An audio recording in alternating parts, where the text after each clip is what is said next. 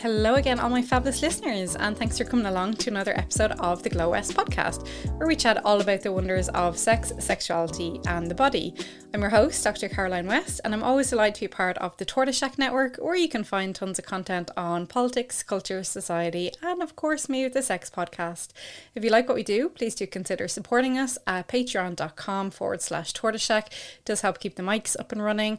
Or if you want to help spread the word about the podcast, you can pop over to Apple and Spotify and rate and review. And if you want to get in touch, the Instagram and Twitter is at Glow West Podcast.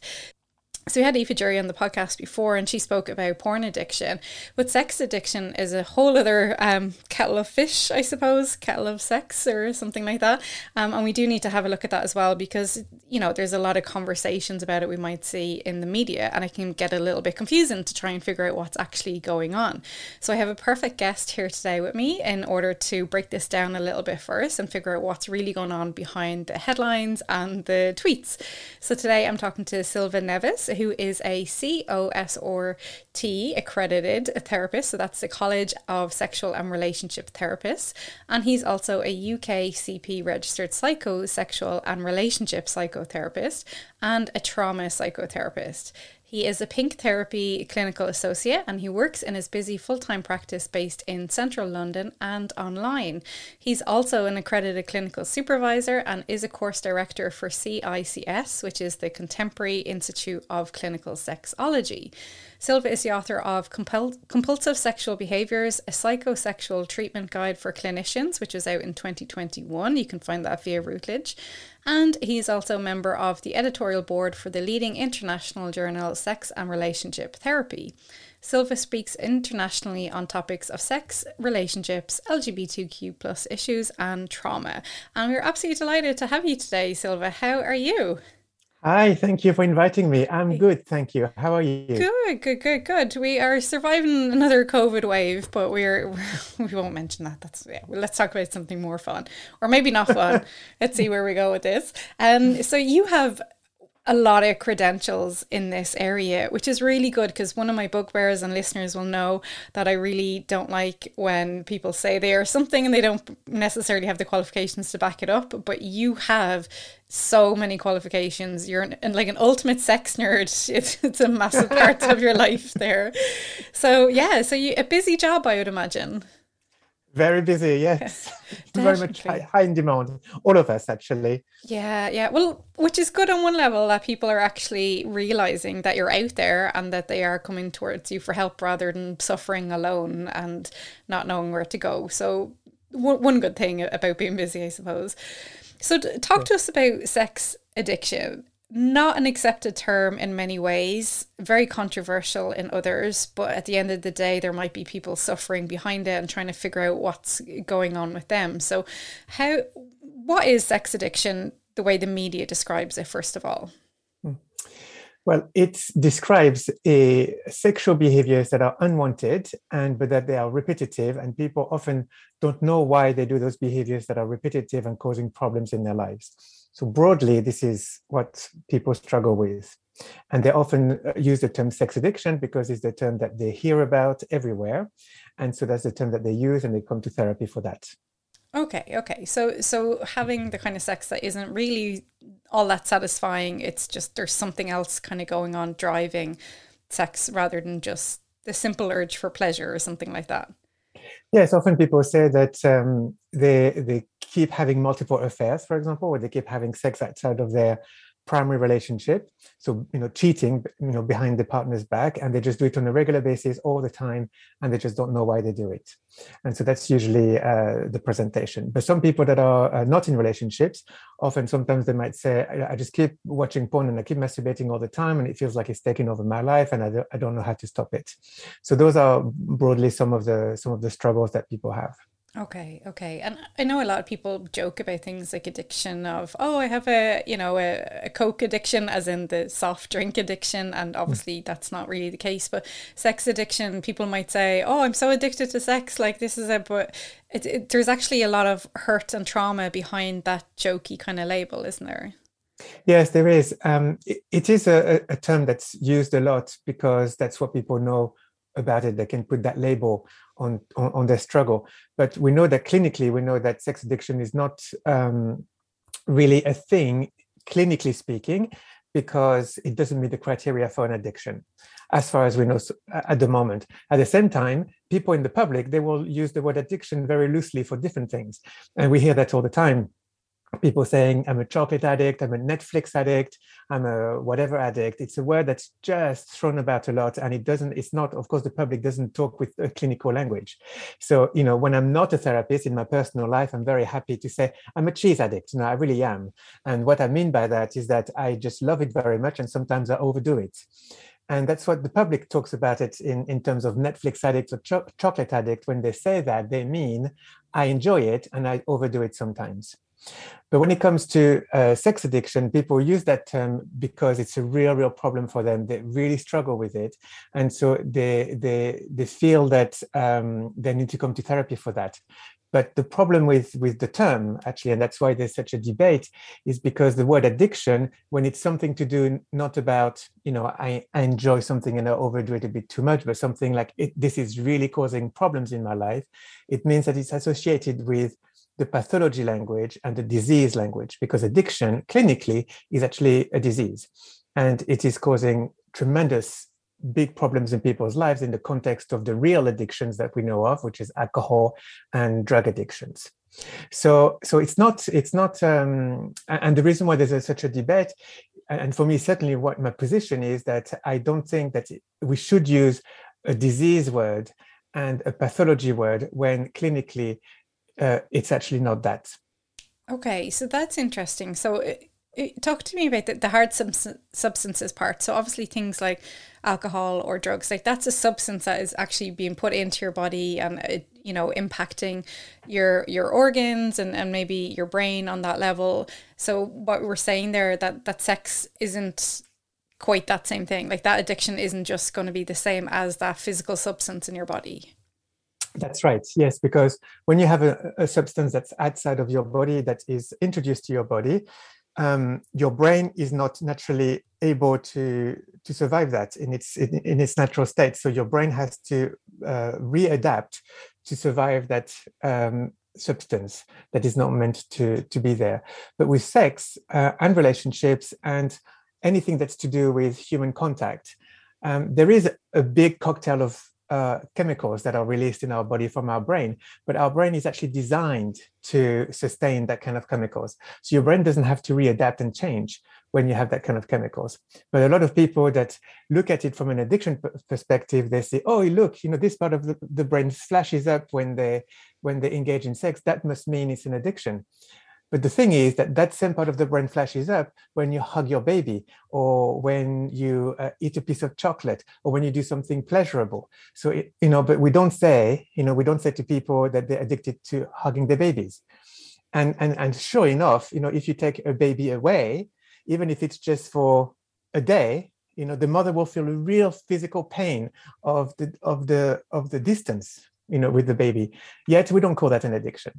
And in fact, it is the same with, love addiction is another word, sex addiction, porn addiction. Those are not actually real addiction, because it is the brain doing its thing when it comes to the natural processes of the feel-good chemicals that we have when we engage in sex.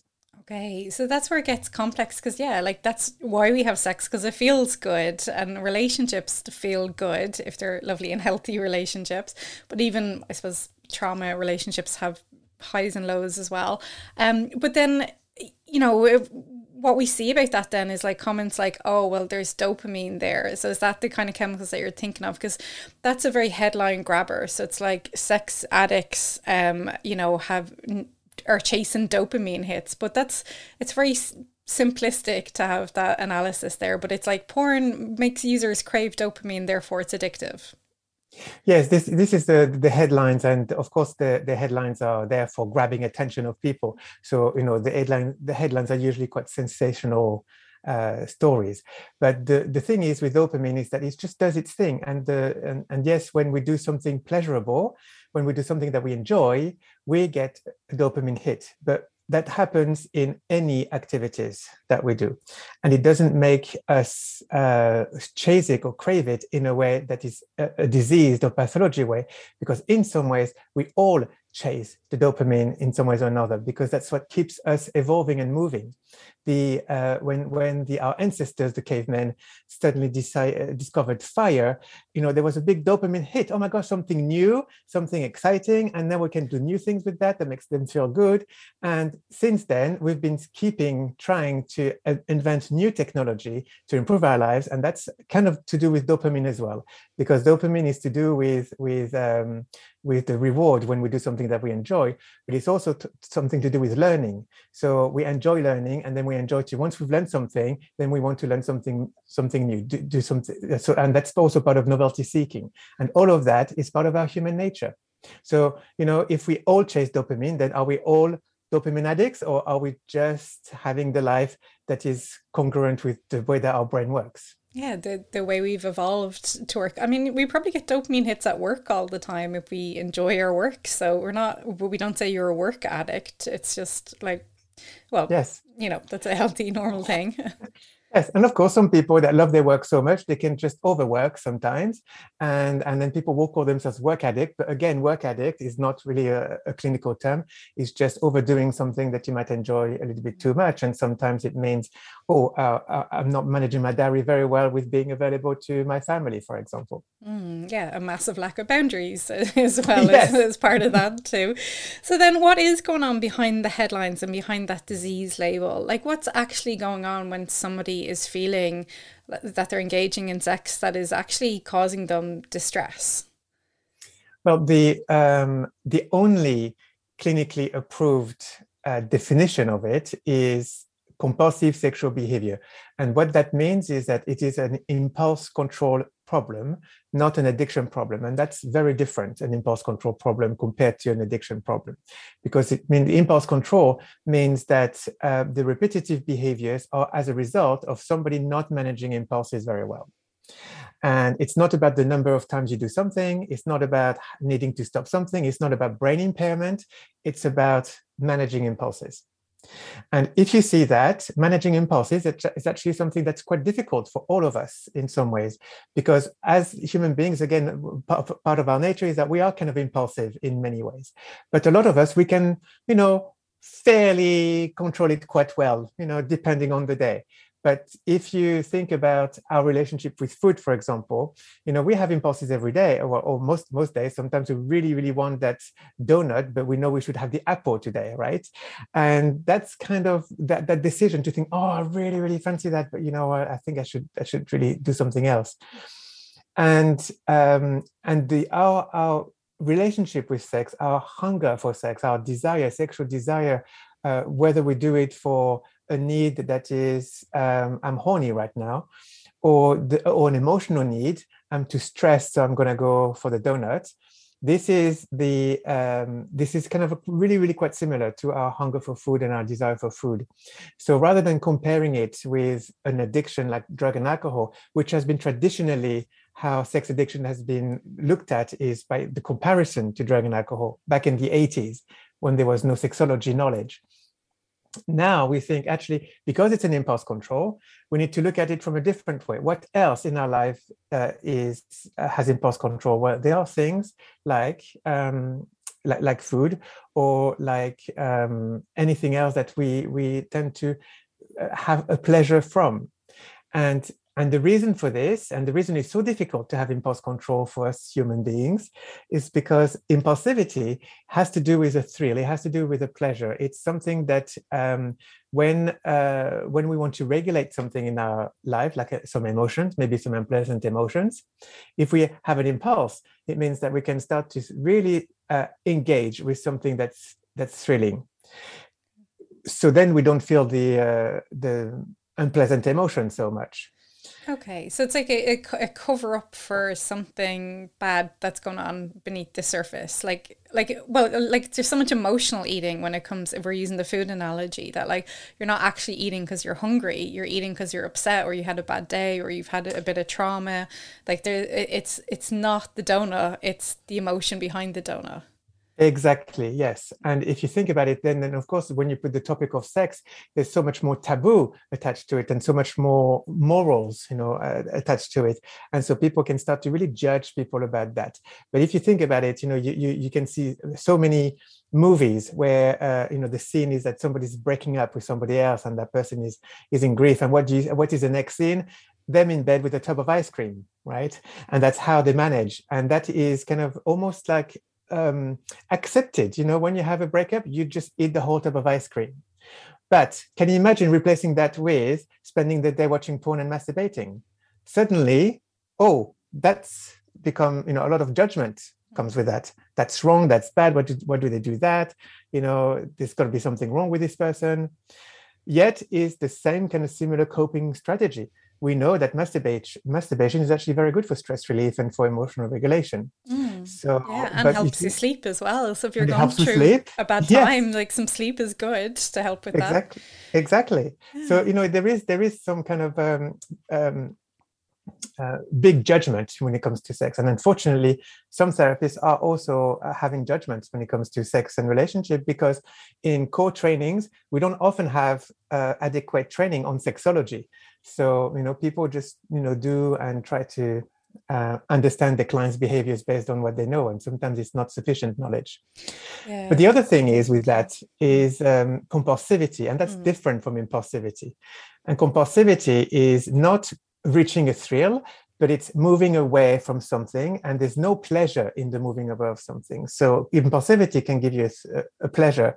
The compulsivity is just doing something repetitively with no pleasure, but so that you don't feel any emotional disturbance. But compulsivity is repetitive. So it means that for compulsivity to exist, you have to have a chronic stress that you're trying to move away from. So impulsivity could be once in a while. You have a rainy day, I feel the impulse to have chips. Then I can think, do I want chips or should I have the tomato salad? But with compulsivity, you're going to have chips every day, because you have a disturbance that is chronic. Every day you wake up and every day there is something unpleasant that's going on for you. So then you're going to have the chips so that you don't feel the emotional, the ongoing distress. Okay, but that's kind of, it's a massive cycle, isn't it? Because if you did have the chips, there's usually a come down afterwards, isn't there? Like a beating yourself up of like, God, I shouldn't have done that. Yes, and then you feel heavy. Yeah, and then you do it all again because you feel bad, and it's that vicious circle that, and I can imagine then.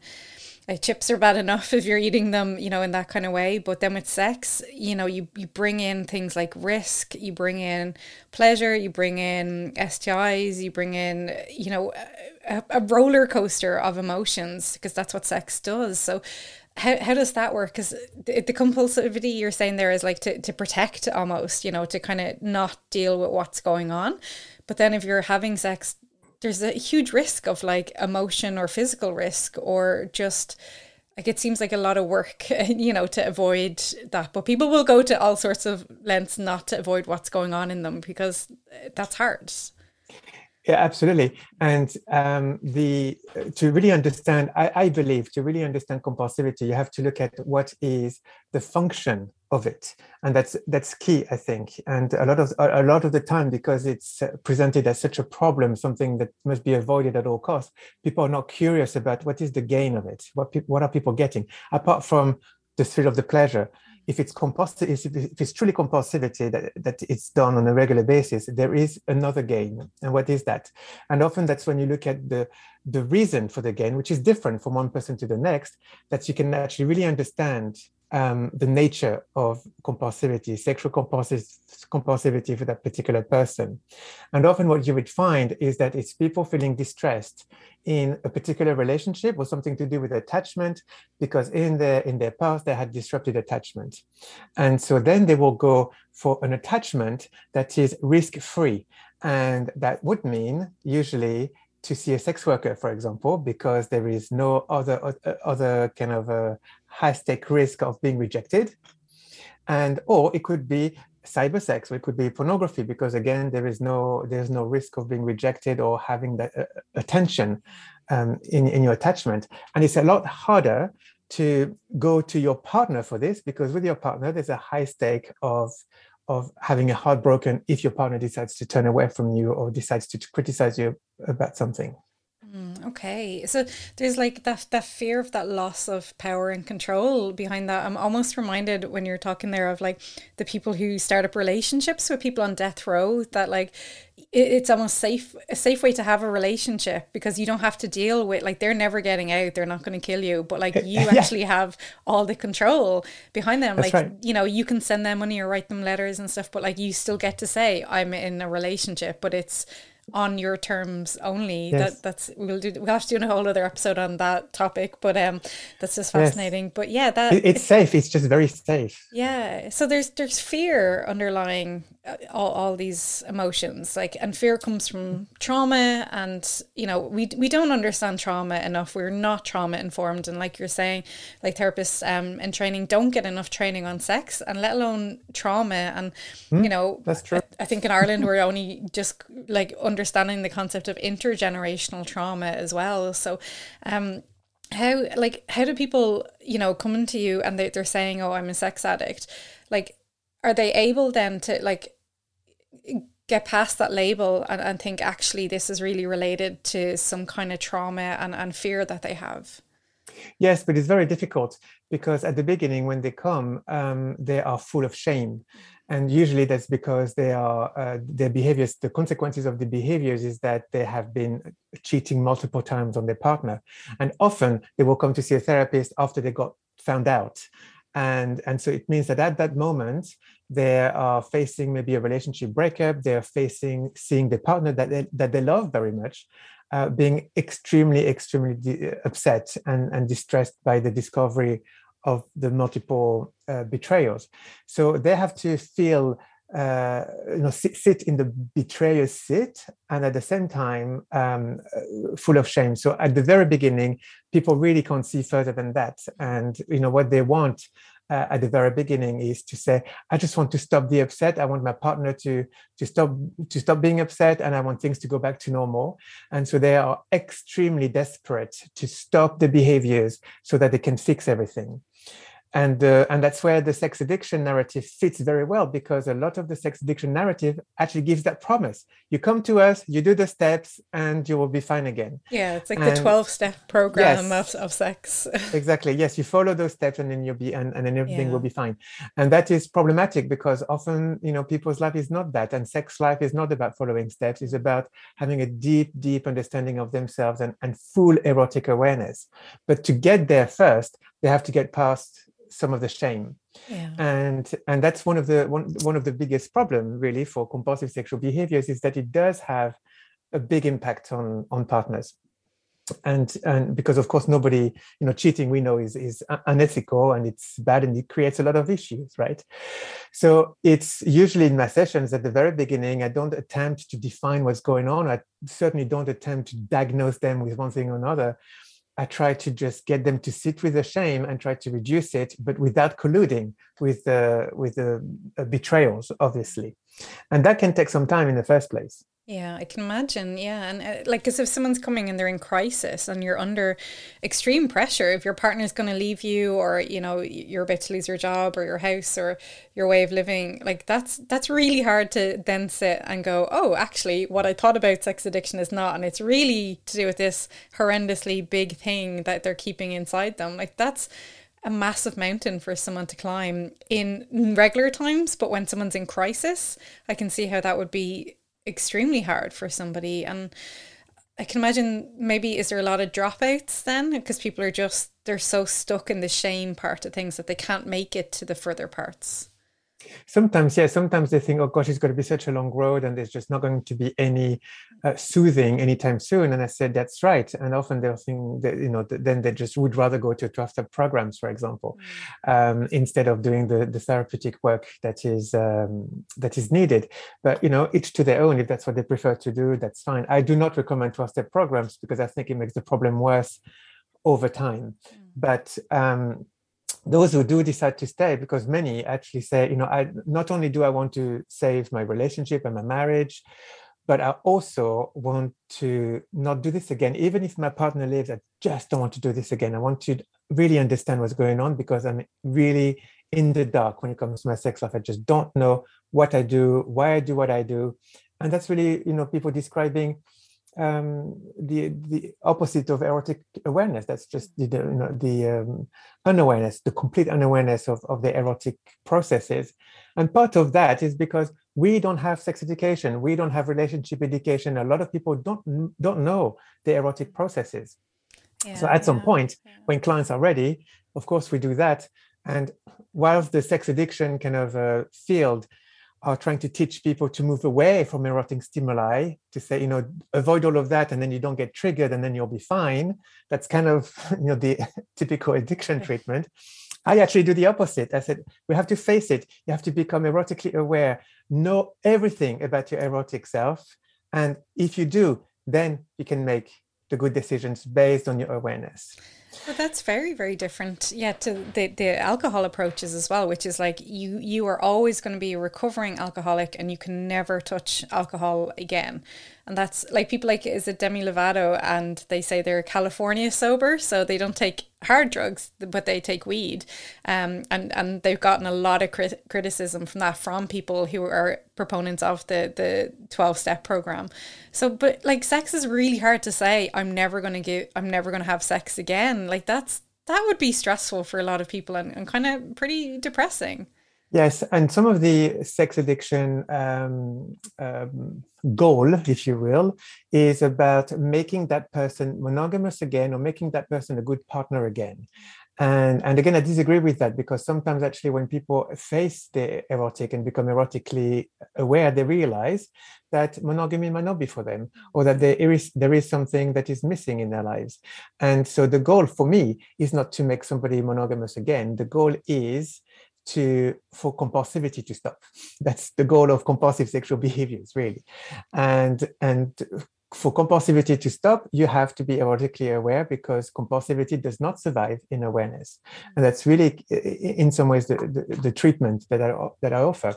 But it's important also for clients, for people that struggle with compulsivity, sexual compulsivity, to not only think of themselves as the betrayer, because yes, of course, they have betrayed their partners and they have caused a lot of problems because of their behaviors. But underneath, there is a big world of vulnerability, a big world of a reason. There is a reason for that. So even though the outcome, unfortunately, has caused chaos in their relationships and in their lives, it's really important for people to build up compassion and look at what's behind, because otherwise, if people stay with just the hard, only at just the surface level, that's going to increase, or if not increase, at least maintain their daily disturbance, and so compulsivity is just not going to go away.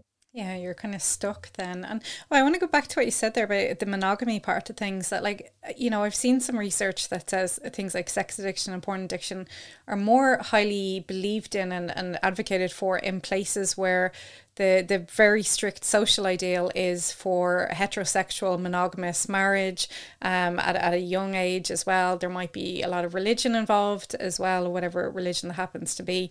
So you've got those pressures of like, this is the correct way to have a relationship and to have sex. And if you have homosexual sex or lesbian sex or queer sex or non-monogamous sex, there's something wrong with you already. So therefore, if you are engaging in that, you're already starting from a basis of having decades of shame thrown at you. So you can kind of imagine like you're already traumatized if that's not the kind of sex that you want to be having. So how do we deal with that of like, maybe this is just a societal thing rather than a biochemical thing or a dopamine thing or something like that?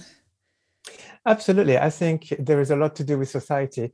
And again, because we don't have good sex education. So that's part of it. But it is true that a lot of people that call themselves sex addict and porn addict, they do come from that, what we call heteronormative idea, which means that heterosexuality and monogamy is the gold standard and everything else is a bit weird. And therefore, if it's weird, it's got to change.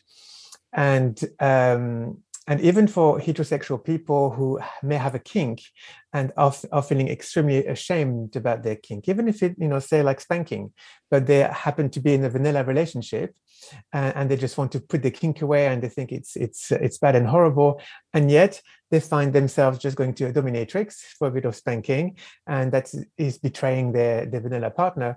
Then if the goal is to become vanilla again, then that can actually be really problematic, because a lot of people describe their kink as part of their sexual orientation, and definitely the erotic orientation. So then you've got to think, if you're going to therapy to try to stop your kink, to become vanilla again, to fit in your current relationship, are you actually asking a form of conversion therapy? And if that's the case, then that's pretty problematic for the therapist who's being asked to do that. And I think a therapist, we understand conversion therapy in the context of LGBTQ people, and fair enough, because this is when it's practiced mostly, because originally conversion therapy is about changing LGBTQ people into heterosexual people. So that's a very big problem, actually, and it's mostly done in religious settings. But in my view, I think that somebody who identifies as heterosexual and goes to see a therapist to eradicate a kink or a fetish, that could be quite close, in my opinion, to a form of conversion therapy. Okay, that's really interesting food for thought there, because we don't think about conversion therapy in those terms. But when you're saying there, I'm reminded of people who, I've read their stories online, and they'll say, oh, I every year or whatever, I just get all my kink stuff and I just throw it out, and then because I just don't want to be that person, and then I find myself restocking everything, and I'm like, first of all, that sounds really expensive to have to keep going for that, but it sounds like really stressful as well. And like in that case, is it like, can it be said that actually maybe they're not kinky, but they're using the kink to cover up for the trauma? And in that case, is it appropriate to not go conversion therapy, but like to say, I don't want to be this person? Or is there something else kind of going on there? Well, because it's, as you were saying, there's a lot of societal ideas. A part of it, first I would ask, why don't you want to be that person? What is so wrong about being a person who has a kinky side? Because as long as the kink is legal and consensual, then what is the problem? And often you will find that it's actually morality that comes up, or things that they've heard along the way that says it's wrong and it's bad. And so some of the things and some of the process will be how they can accept that they have a kink. And accepting having a kink does not mean that they have to do their kink every single time they have sex. Some people do. For some people the kink is very important, but for other people it can just be, the cherry on the cake to do it once in a while, or even to engage in their kink by themselves if that's possible, or whatever.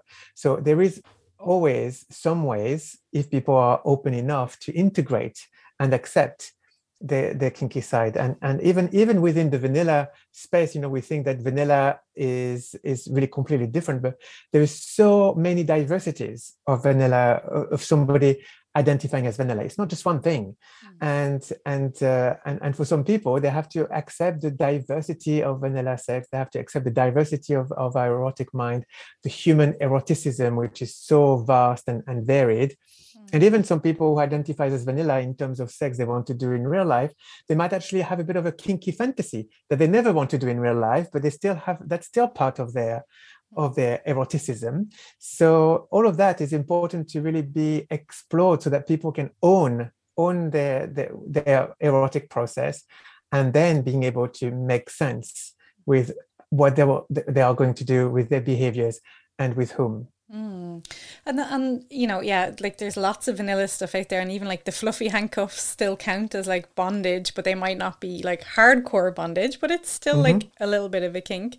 When you're talking there, I'm reminded of I was writing about zombie porn and zombie sex recently, and I wrote about Chris Stave, and she was saying that some people really want sexuality to be stable, and they want it to be like, this is it, in my little box, happy days, like this is what sex is, this is what gender is, I know everything there is to know about it. But of course, it's terrifying. It's like the abject to realize actually it's not. And sexuality is like this really like, you know, tricky little thing that like it doesn't stay stable, and it doesn't always mean what we want it to mean, and we don't always have the sexuality we want to have, or, you know, don't want to have, all those kind of things. Like we struggle with the fluidity of sexuality. But then how does sex addiction fit into that? Because, you know, it feels like it's almost like fighting against it. It's that same kind of fear of like, my sexuality isn't this small, neat, tiny box and I can't explain it. But that still causes trauma, because then you're left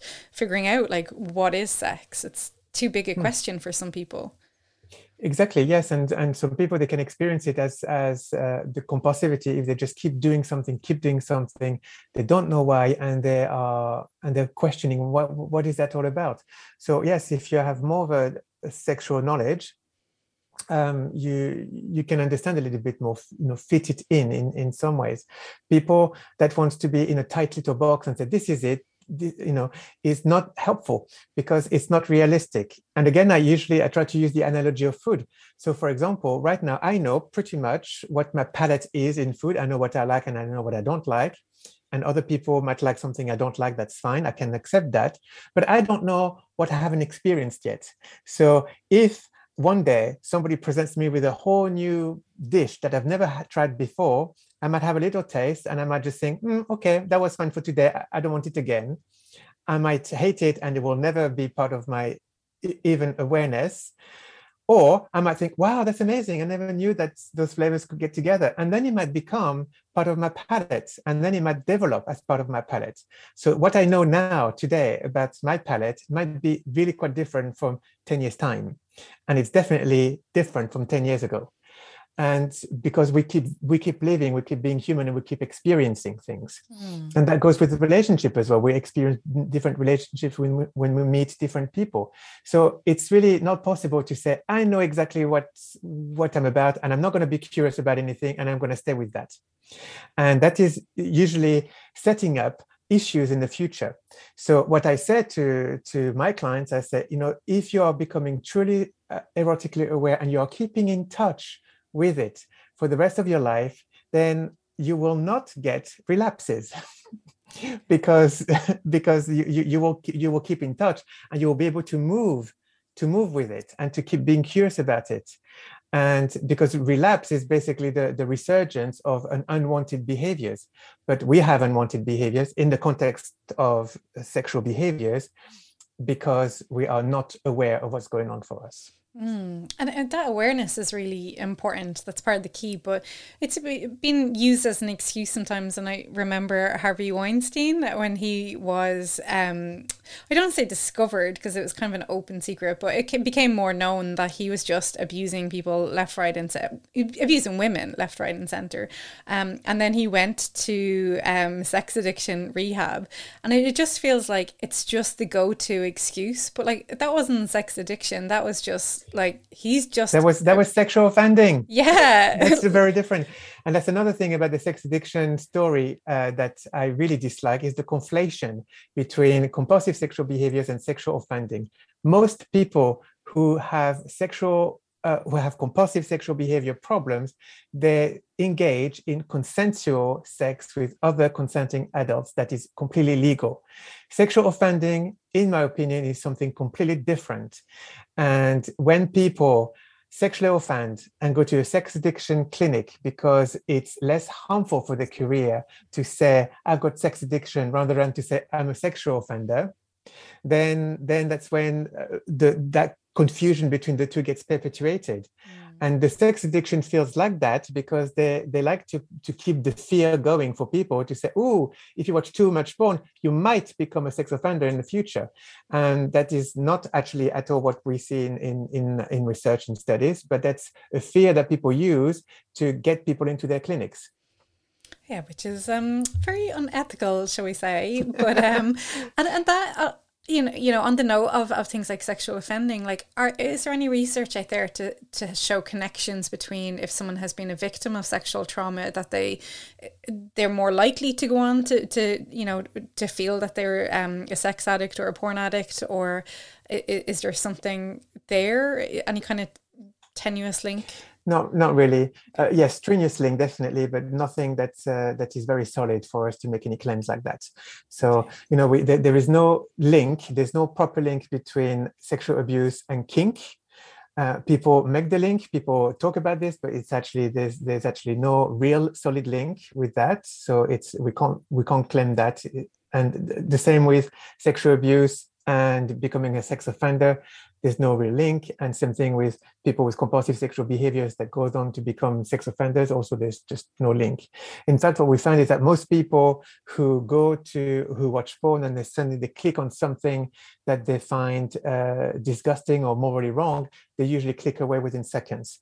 So the people that stay usually is because they have a predisposition to actually like that. That's something that shows up on their erotic space, and it's not something that the porn gives or causes. It's something that is usually already there. Okay. And so people that say violent porn causes violence, usually that's not the case. The case is that somebody's already interested in violent porn, and they will look for violent porns to reinforce their dodgy ideas about women, and then they might then offend. But that's a very, very different story from most people who really struggle with compulsive sexual behaviors. Those people are not offenders, and they are just having sexual behavior problems. Okay, quite different. Which is quite reassuring, I suppose, to hear that, because I'm sure people are struggling and they're wondering, oh my God, am I going to become the next Harvey Weinstein? Because that was blasted everywhere in the media. Yeah. But that was like, he just used sex addiction as an excuse for his misogyny. Like, do you find that misogyny comes into this, or is it more about that person themselves? Like, they're not projecting misogyny or anything, or are there links there? Yeah. Certainly in my own practice, I find that most people that come to me with compulsive sexual behavior, and I'd like to say also, it's not just men. I have women who come to me with compulsive sexual behavior. We don't talk about women very much because, God forbid, talking about women and vibrant sex lives, that's another taboo. women don't have sex. No, of course not. Right. So I have people of all genders and all sexual orientations coming to my practice. But most of them, they are gentle, lovely people with good values. They are not misogynist, and they're not narcissists. They are just people who are using sexual behaviors to cope with some unpleasant stuff, and they're not always aware what that is. And usually it is attachment disruptions in childhood. It can be unresolved traumas. It can be unresolved sexual problems. It can be unresolved issues in their relationship. It can be erotic unawareness, completely in the dark. Those are things that is mostly what comes up for people. And once they do therapy and they get to see themselves and get to know themselves as the full person, not just the behavior that they do or don't do, things change for them permanently. And those people, at the end of the process, they are becoming the people that they find their authentic self. They don't have to be different than they were originally. It's just that they lost their way, along the way, and then they found it again. That's really most people with compulsive sexual behaviors. Of course, there are going to be there's a very small percentage of people who will have narcissistic traits, and those people are people that say, I'm going to take the pleasure that I want and I'm not going to care about the consequences. There are some people like that out there for sure, but they're not the bigger populations that comes for compulsive sexual behavior. And of course, there are going to be some people who will have some misogynistic ideas, and that will reflect on their sexual behaviors.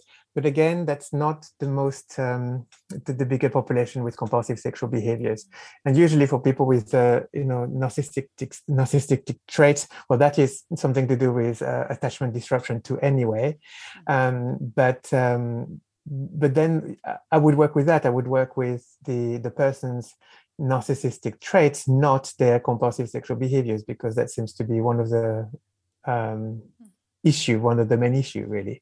Okay. And people who are misogynistic, then I would work with that, not work with impulse control, because then, if someone's misogynist, they are more likely to just not care about what they do with other people, not care about, hurting the female partner so much. So it's kind of like, okay, so maybe that's where to work, this where to start. Yeah, like, you just even outlined there, like in that, however long that was there, like just the complexity of it. But I suppose the underlying thing is like there's so much empathy needed, and they need to have empathy for themselves as well. But to find empathetic therapists like yourself that are actually, adequately trained in this area and that don't shame them. And I think when you said at the start that lots of therapists don't have training in that, I think it's really important for anyone who is feeling that they are in need of help to, like, check the qualifications of the person that you're going to, because not everyone can be qualified in everything, and you want to find the right person for you to deal with your issues. But I just love, that empathy. I think it's a lovely note to end on, because like we're all human, we're all trying to deal with trauma and life and everything else, and sometimes it looks different for some people how we figure out all those kind of things, and attachment looks differently, and sometimes it's a donut and sometimes it's an orgasm. It's a whole different kettle of fish there. So I think it's fabulous, and it's fantastic that you're out there in the world with your book and your practice and everything. It's absolutely fantastic. So where can people find you if they want to check out your content and maybe book a session maybe? I am on Twitter, and that's you can find my Twitter handles, and I'm on Instagram as well. My website, silverneves.co.uk, and I've got another website called Sex Positivity UK, and I recommend that website. That's not the website to find me for a session, but it's a website where I put some information, some sex positive information. And on that website, there are a list of therapists as well who work similarly to what I spoke about, because now I'm training other therapists, and so the good thing is that there are more and more therapists now that are not working with the sex addiction model. They're working with differently in a more kind of empathic way, as you were just saying. So there is availability out there, and there's more choices for people. And so, of course, as you were saying, I think it's important for people that have issues with compulsive sexual behaviors to interview their therapist. You were saying about asking for qualifications, but even if someone says, I'm trained in sex addiction, they can still ask more questions about this. Things like, what would the treatment look like? Would the treatment look like an addiction treatment? Do you recommend 12-step programs, for example? Those are helpful questions to figure out whether there's going to be something for you. Some people do want that kind of treatment, but it's good to know that now there are many more therapies that provide treatment that are not based on 12-step programs and addiction. And so that means that for the people that want to be treated differently with more of a sexology background, then they can come to that website, Sex Positivity UK, and find a suitable therapist. Fantastic. So lovely that we live in a world where options like that are out there. So thank you for putting that out there in the world. We'll link to it in the show notes as well. So this has been amazing. Thank you so much for doing that, and bringing some awesomeness to people's lives and putting them on that right track afterwards. So thank you so much for today and for the work that you do. Thank you for inviting me. Hey, thank you. And thanks, Mil, to all my listeners. As you said there, if this is something that you are experiencing, or you have any kind of distress about your sexual behaviour, do please reach out for help. So his website will be linked in the show notes. So you're not alone. There is awesome support out there for you, whether that's now or next week or next year, whatever it is, whenever you're ready, there are people out there to listen to you. So thanks, Mil, to all my listeners, and I will chat to you next time.